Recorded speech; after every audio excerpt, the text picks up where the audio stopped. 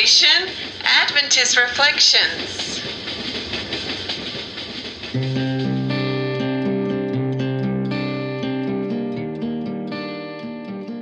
Now, to discuss character building ideas, here is your host, Dr. Danzy.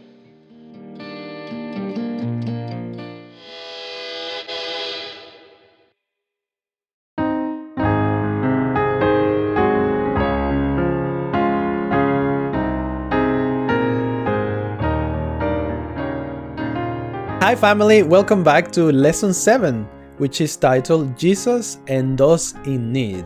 Let me share with you a quote from Ministry of Healing, page 422 and 423, which says, "He who was the express image of the invisible God was alone able to reveal the character of the deity to mankind. Tender, compassionate, and sympathetic, ever considerate of others.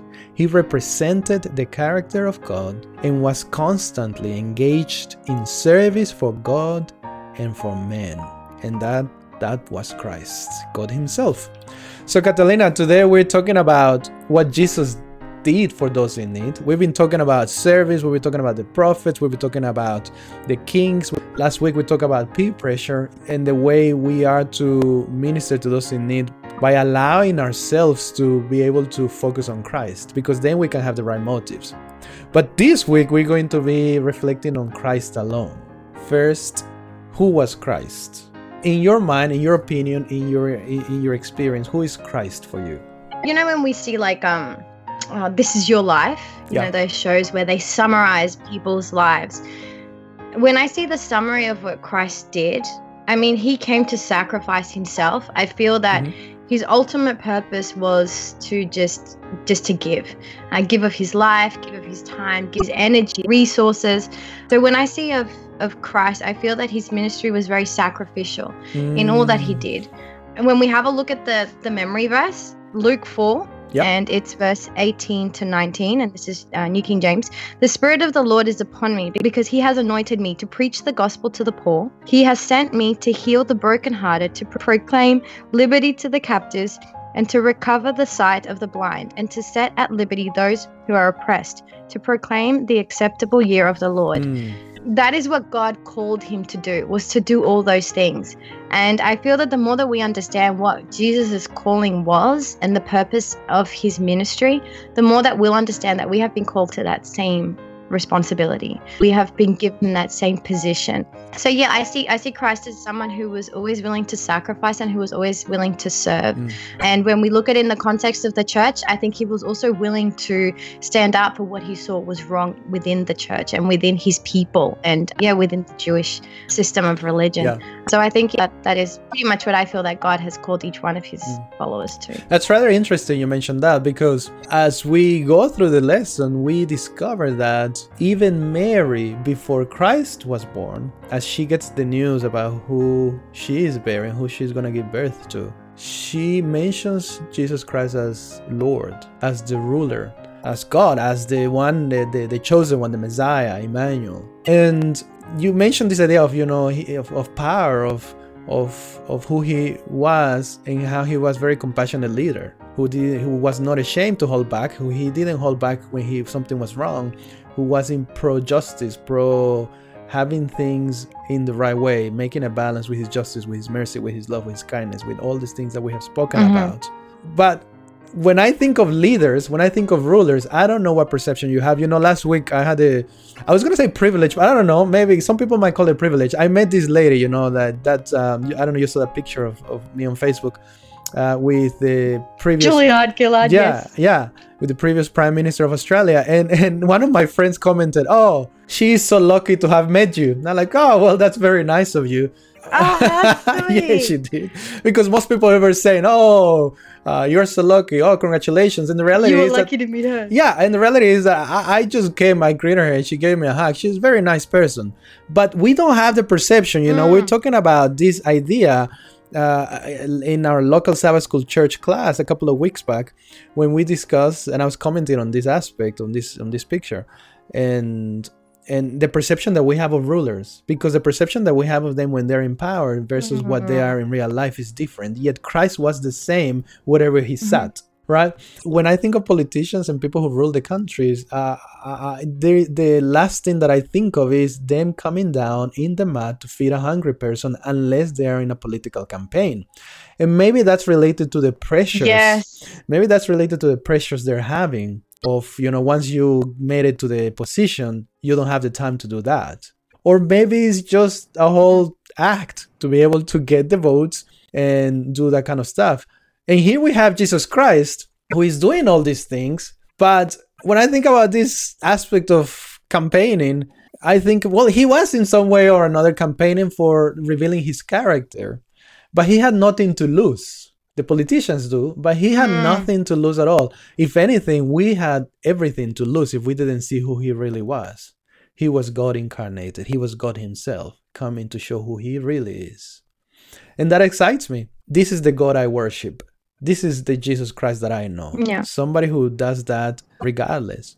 And so what was his method? We in Adventism, we like to talk about this Christ method alone. And perhaps some of our friends who are not Adventists, who are Christians, might be thinking, what is that? Let us think about it for a little bit. And maybe we can learn something. When you think about, let's bring back let's microchip, let's switch on our Adventist microchip inside. When you think of Christ's method alone, Catalina, what comes to your mind? Okay, so obviously we have the quote, Okay. and I'll just pull out the points because I don't know how I'm going to recite it word for word, but he mingled with the people. Yes. He won their confidence. Yes. He saw their needs, Yes. and then he asked them to follow. Okay. So when we have a look at those 4 aspects, we can break that down and we can see it through the Bible, like through the Gospels. We just see that was the way that Christ lived his life. And as a result, that is the way that Christ won people to him based on those 4 points. Now, here is the thing. Jesus Christ had many purposes. He came to do all these things that you mentioned, He ministered to those in need. But there is something that John 17:3 says, and I would like to read that verse because it brings back the idea of what Christ came to do here. And I would like to open a bit of a controversial aspect that we sometimes see in Christianity, maybe in Adventism, but I think it's a Christian aspect overall. John 17:3 says, "And this is life eternal, that they might know thee, the only true God, and Jesus Christ, whom thou hast sent." So his intention for doing this stuff was for people to see who he was. I have sat in board meetings, personal ministry meetings in different churches where we are planning some community outreach, something. It could be a VBS, it could be a health ministry, something. And there is always somebody, and I have been there where the perception is that we are doing this because we just want to bait them to come into the Seventh-day Adventist Church. Have you been in something like that? Are you saying that we don't do that? It's hook and baiting, right? We tend to do that. That's why we haven't had the conversions that we've had. We've been doing it wrong this whole time. So I'm hearing that you had that, right? What do you think about that idea? Is it wrong? Is it fully wrong? I mean, I'm hearing here that Jesus says, I came to do this, but I'm doing all this because I want you to see who I am. And at the end of the day, I'm going to call you to follow me. I'm not going to do any of this just because. I mean, he does it because that's who he is. He cannot see people suffering. But when you think about it, he came and he didn't heal everybody. He healed some as a demonstration of who he was. Sometimes he was tired. He was still in his human body. So he had to retire. And then people were, the gospel says they were queues of people sick, but he had to go. So in his compassion, his mercy, and his love, his ultimate goal was to call them to follow him. What is wrong then with us hooking and baiting in the church? Okay, so I believe, and this is just from my personal experience and through pretty much the work that we've been doing through Acts, I believe that early on when you become involved in community service or community work and your idea of the reason why you are doing community work is to get baptisms, I feel that you are going to be very disappointed very early on. I believe that then the purpose of why Acts exists, my desire was for people to see Seventh-day Adventists as caring Christians who are aware of the needs of their community and who have a desire to help out their community, Mhm. to be involved, to help to contribute to our community. So I think that is really important for us to understand as we go into that. Mhm. Now, am I hooking and baiting people to be Seventh-day Adventists? No. Am I gauging the success of a ministry or the success of an outreach program by how many people were baptized? Never. Now, if your church is going to do that, then I feel that maybe that isn't the most way of trying to gauge your success, gauge whether you are doing a good job at what you're doing or not. Mhm. The reasons why I feel that community service is so important amongst the Seventh-day Adventist Church is because of the fact that what we've looked at in this quarter so far, we have to be balanced. Mhm. We can't just be people of the Bible and not be people of the people. Mhm. We can know all the Bible, we can share all the Bible, we can tell everyone how wrong they are and how right we are, and how the Bible says this and the Bible doesn't say that. Mm. But at the end of the day, if people can't see the sincere human aspect of Jesus's ministry, Mm. then we are limiting the influence that we can have for the kingdom and for God as our Lord. And so I believe that when we have the issues that arise with baiting and hooking people, Mhm. oh, let's run an evangelistic seminar, or maybe it's more subtle, let's run a health seminar and then we'll invite them to our evangelistic seminar. I don't feel that that is always necessarily the best approach, but also I don't feel that that is wrong either. I think when I have worked in churches as well, where people have expressed that same concern, oh, but you can't use the details of people that come to health meetings to invite them to a spiritual meeting because that's not what they signed up for. I agree with that. I don't have any concerns with that. However, I do feel that if we are using people's contact details to promote and we have notified them, hey, we're just going to, if you would like to sign on to this registry, we will keep you informed with any other activities that our church is running. In Gin, everyone knows our health programs are run and sponsored by the Seventh-day Adventist Church. We put that on all our advertising. Mhm. We put that on our Facebook pages. We share posts from the church and our health ministry. So everyone's very aware that we're Seventh-day Adventist. I think that, that's probably why we have avoided having that issue. We're very open that we are Seventh-day Adventist. Mhm. We are running this. We are sponsoring this Mhm. program. So I don't feel people come to this program thinking it's run by people that aren't Christians. But I must say that we have done a lot of groundwork to be able to come to that point. Do that. Yeah. Okay. Yeah, people know a lot of us. They already know we're Seventh-day Adventists. They've seen us at community events. They've seen us as functions, as just the individuals that we are.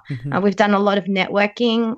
We all invite people over to our house. So there's people that already know us as Seventh-day Adventists, so that when we run our health programs, they know, oh, Daniel's, doing the presentation. And Catalina's the one that's organized. They already have a connection of us outside of the church dynamics and outside of that Christianity, facade, whatever.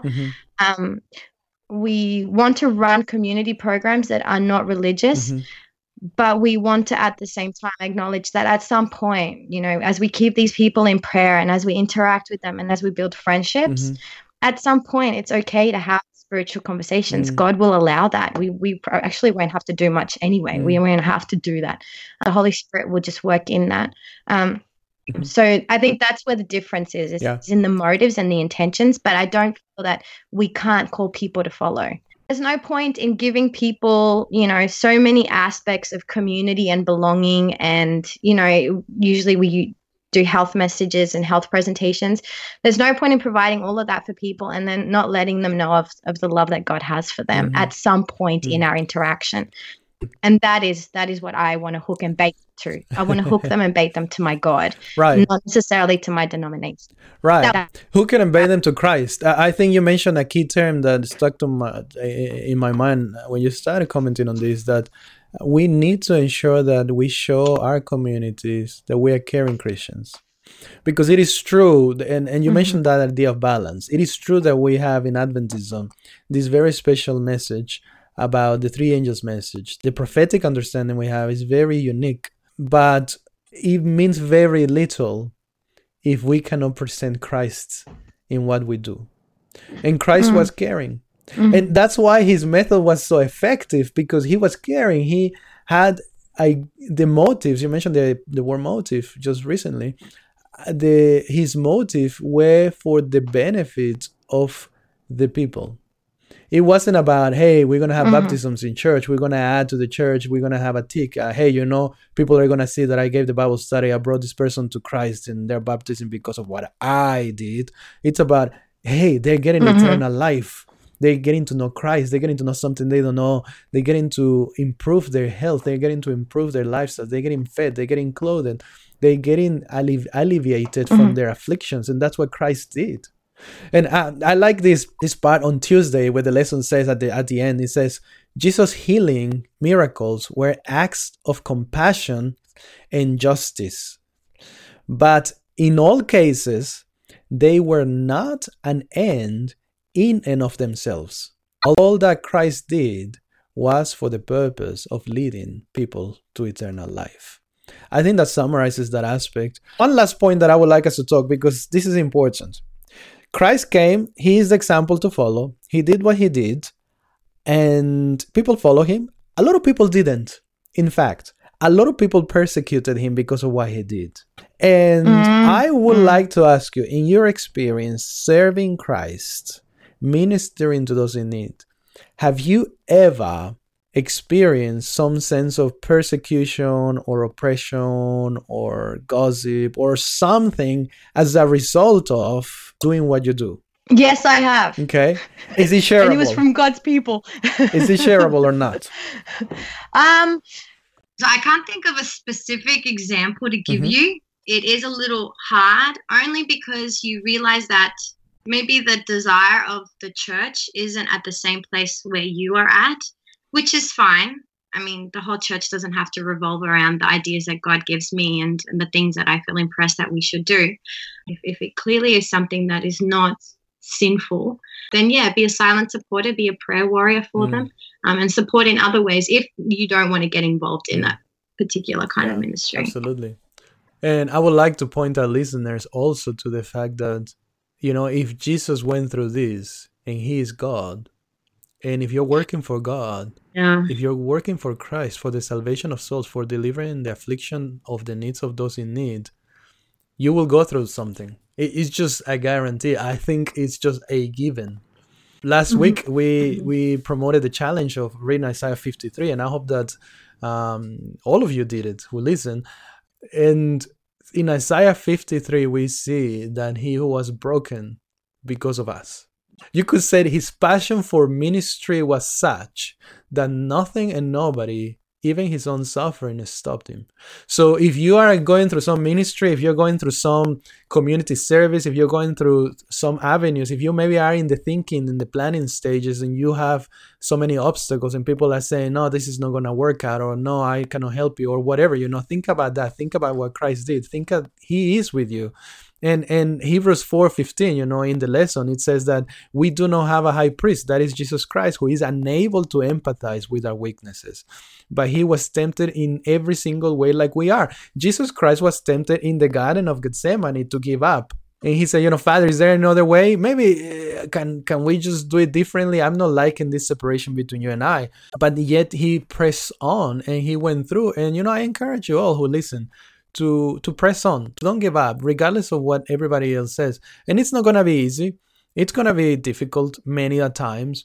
But one of the things that we discussed last week as well, and Catalina mentioned, is one of the things that might make it a little bit easier, at least with the idea of motive and becoming alike to what we behold, is getting to surround yourself with people who are like-minded. Getting to surround yourself with friends, with family, with members, with community individuals. And Christ gives opportunities where we are willing, with the right motive, to truly minister to communities. We care in Christianity. That is the bottom line of our Christianity. People do not want to know at the basic level what the dragon does for them unless you show them what Christ does for them. And so let us remember that. Do you have any final remarks, Catalina, about these ideas? I just want to add, I have experienced just through getting out there in my community. Like I said, I used to always hang around the same type of people, and we always used to do the same type of stuff, which was just pretty much criticize the church. And I got to the point where I realized that wasn't fulfilling. I got to the point where it was miserable to sum up my spiritual walk as what the church is doing wrong. Right. I felt that there had to be more to the gospel. There had to be more to redemption. There had to be more to God calling me to be a believer and to be a disciple than just picking and criticizing at the church. So when I got to that point, I realized, let me interact with people that aren't Adventist. I was very intentional about meeting new people every week, engaging in conversations and dialogues, and being involved in events that weren't Adventist for that reason, because I'm like, I need to meet other people. And when you have that burden for the church to grow, when you have the burden for sharing your faith, you can't do it within the church, because the church isn't going to grow if all you do is sit at church. You're not going to be able to share your faith because all you're doing is sharing your faith with people that already have faith. So as I began to do a lot more community stuff and began to engage with people that aren't Adventists, with people that are atheists, with people that are agnostic, with people that have been hurt by Christians, you realize that there's such a bad perception, not on Adventism. I actually have very little negative feedback about Adventism, but I have a ton of negative feedback about my God. And it was then that I realized, I want people to see my God and to associate me by his grace and through his spirit. I want people to associate my God with a positive experience in their life. And if that can come through community work, if that can come from helping them, if that can come from inviting them to my house, that's what I wanted to do. And the biggest thing we did some Bible working. When I did Bible working, the biggest reason why people don't want to go to church, and this is all denominations, is because they said it was full of hypocrites. Even Jesus said that. So it's not like they're saying something that isn't true. And when I realized, when I asked them, why were they hypocritical? Oh, because they were fake. They said one thing, but they did the other. They would always talk about how, we're supposed to love people, but they were so judgmental. And when we have a look at that is the image that we are fighting against. It's a very negative image of God. And for us to really reflect and to change people's perceptions of that, as disciples, we have to go out and minister as Jesus ministered. He mingled with the people. They knew of him and they knew about him before they'd even met him. I think that is really what we have to try and work to do, is to be a positive example so that we can trump all this negativity that is around our God. Why? Because they see us helping people. They see us being involved. They see us being loving. They see us being welcoming. They don't see us being judgmental or separationist. You guys are sinners. We don't do that. We don't go there. As a result, sorry, I can't interact with you. So, that would be my final. Great. So let us pray. Let us hope that everybody who listens, us included here, might be able to reflect Christ, so that they might see Christ in us, the hope of glory. So, Catalina, do you have somebody to motivate us? Somebody around the world that is doing that is showing Christ in them? Who, what, where, why? This week is coming from the Mountain View Conference, and they ran an outreach ministry, which I have seen done in Australia as well, by the Tweed Valley Church, either Tweed Valley Church or the churches around Tweed Valley area. And it's called God's Closet. And basically what they do is they just ask for donations of clothing. And basically what they do is they collect for a certain amount of a certain period. They collect clothing, and they then, usually from what I have seen, it's children's clothing, so it's not adult and children, but obviously I don't think there's any restrictions as to whether you can do adult or children, but I have seen it's been primarily for children. And the community is then invited, once they have all the collections of donations, the community then is invited to attend like a garage stall kind of thing, but it's done really big. They fill up a room, and they can have the goods for free. Oh wow. So sometimes it's purely free, and they are given like a bag. They do restrict it to like a bag per person, but it is free. And I have seen it somewhere where they have asked for a gold coin donation upon entry. So like an entry fee. So yeah, I thought that was really cool. That's a really practical way. I know we all have stuff that we end up giving to other organizations that if we were able to use it within the church, it'd be really beneficial, because then it's just another opportunity to be helping and assisting. You're 100% right. I think that's something that is very practical. I think any church could do that, really. Well, challenge, Catalina. Is there any challenge this week? Okay, I have a big challenge for everyone this week. So be prepared. Get a notepad and a pen and take a seat. So the challenge for this week, there is no challenge. You guys can have this week off. Okay, I think that's fair. We'll double up the challenge for next week. We'll double it up. Meanwhile, keep on reflecting in Christ and bring His hope to your communities. Excellent. Well, thank you, Catalina, once again, and thank you everybody who is listening from wherever you're listening. Let us know. Drop us a line on Facebook, on Instagram. Go to the Acts page, the Adventist Committed to Serve on Facebook. Go and check out Catalina's podcast, the Connected Adventist Podcast. And let us know what you think about anything of the things that we share with you. We love to hear from you. We love to hear what God has done in your life. We love to hear what you think about the things that God has done in our lives as we reflect on these ideas. And until then, I am Dr. Dancy, and I look forward to keep on loving God practically. How about you? Remember to subscribe to this podcast, like it, share it, hashtag it, comment, and find us on Facebook, Instagram, YouTube, Twitter, and Tumblr as Adventist Reflections. God bless you.